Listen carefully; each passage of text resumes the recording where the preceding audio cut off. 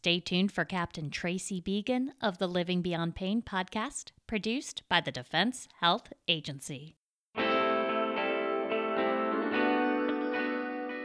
Welcome to the Living Beyond Pain podcast. This is a series devoted to helping people struggling with chronic pain by giving them practical tools to help them manage the intensity, the frequency, and the duration of their pain flare-ups. So in this episode, we're going to talk about what exactly chronic pain is and how it impacts different areas of our lives. And I want to introduce my special guest, Dr. Diane Flynn. She's a pain expert here at the Madigan Army Medical Center. Welcome, Dr. Flynn. Hi, Tracy. Can you tell us a little bit about your experience working with pain? Oh, yes. I'm a family physician, and I also work at Madigan Army Medical Center, and I work in the Interdisciplinary Pain Management Center at Madigan, and I've worked there since 2010 now. So you have a pretty extensive background in treating patients with pain. Yes, and prior to working in the Interdisciplinary Pain Management Center at Madigan, I'm a family physician, so I worked in primary care for about 20 years prior to that. So can you tell our audience a little bit about what chronic pain is? The short answer is it's generally accepted that chronic pain is defined as pain that lasts longer than about 12 weeks or 3 months. The longer way to answer that question is to talk a little bit about the difference between acute pain, which is pain that occurs in response to an injury, and chronic pain.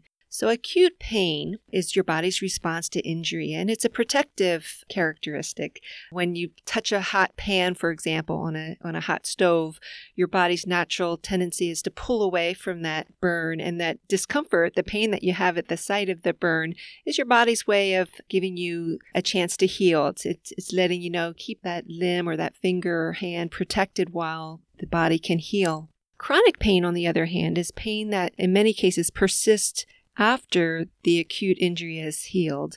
And unlike acute pain, which serves a purpose, chronic pain really has no purpose. And in many cases, the chronic pain leads to harms such as decreased function, decreased ability to sleep, and decreased ability to really enjoy life. So chronic pain is really not very helpful, and it kind of tricks our minds and our body into thinking that there's still harm and injury out there, when in reality that chronic pain is actually keeping them from engaging in important areas of their life. Absolutely. Yes, it's not uncommon when someone has experienced chronic pain for months, sometimes years, sometimes even decades, for them to be fearful of physical activities. They may feel like if they, went for a walk, they would re-injure their sore back or their sore knee or hip. Whereas physical activity is actually helpful for most pain conditions to help the body be as strong and flexible as possible. So we know pain really impacts our physical abilities and to engage in enjoyable activities or exercise or even just daily activities like getting out of bed or going to the grocery store. Can you tell us a little bit more about other areas in someone's life that pain could impact them? Many people, I think, believe that pain is just a physical symptom. It's the discomfort. But chronic pain really affects many aspects of an individual's life in many cases. Pain can be associated with depression, for example, anxiety, problems with sleep, problems with worrying that the pain won't get better or the pain could get worse. So it really affects multiple domains of someone's life. I've also seen that with the patients I work with, and I think what particularly stands out to me is that having chronic pain can feel very isolating, and people withdraw socially. And then, like you said, the anxiety and the depression. So that really four-pronged approach of you're looking at the physical impact, the emotional impact, how it's impacting the way they think about their situation, and then also their social interaction, which can really lead to a vicious cycle. Absolutely, yes. Now, if someone out there is listening and they're experiencing chronic pain and they might feel, frustrated with their current treatment plan, or they don't even know where to start to address those different areas, what recommendations would you have as far as effective treatments for pain? Yeah, that's a great question. the best way to treat chronic pain is with an interdisciplinary approach. And what that means simply is it's bringing together medical professionals from many different disciplines, each having their own perspective on the best way to treat pain, and coming up with a comprehensive plan that includes aspects of all of their medical disciplines. So, for example, at Madigan and at every Army Medical Center, we all have an interdisciplinary pain management center. And at each of these centers, we have conventional medical care providers. So we have physicians and physical therapists and occupational therapists and health psychologists, nurses. But in addition, we have practitioners of complementary and integrative therapies such as chiropractic, acupuncture, yoga, and massage.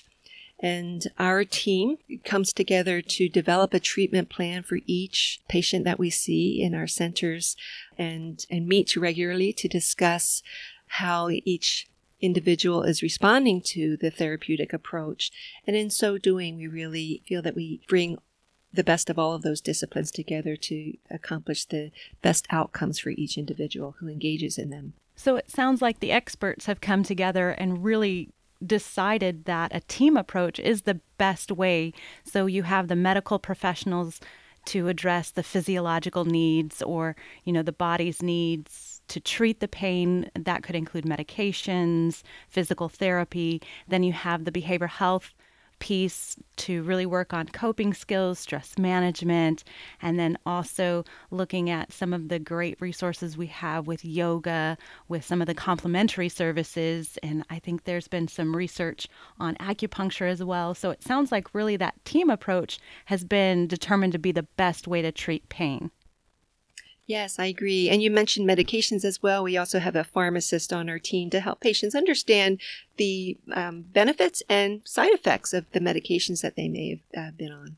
So one of the ways I try to explain that team approach to my patients is if you had a car with 4 flat tires, you wouldn't only want to fix one of the flat tires because the other 3 are still going to keep that car from moving forward effectively and running at an optimal level. So that's kind of that team approach that we have with pain management. Is that accurate? Yeah, I think that's a great analogy. What would be some resources that you could recommend for folks that are listening and maybe they're a little skeptical about engaging with their primary care provider, or maybe they're not sure? What are some resources that we could give them to give them some more information or maybe get them connected with some of these resources?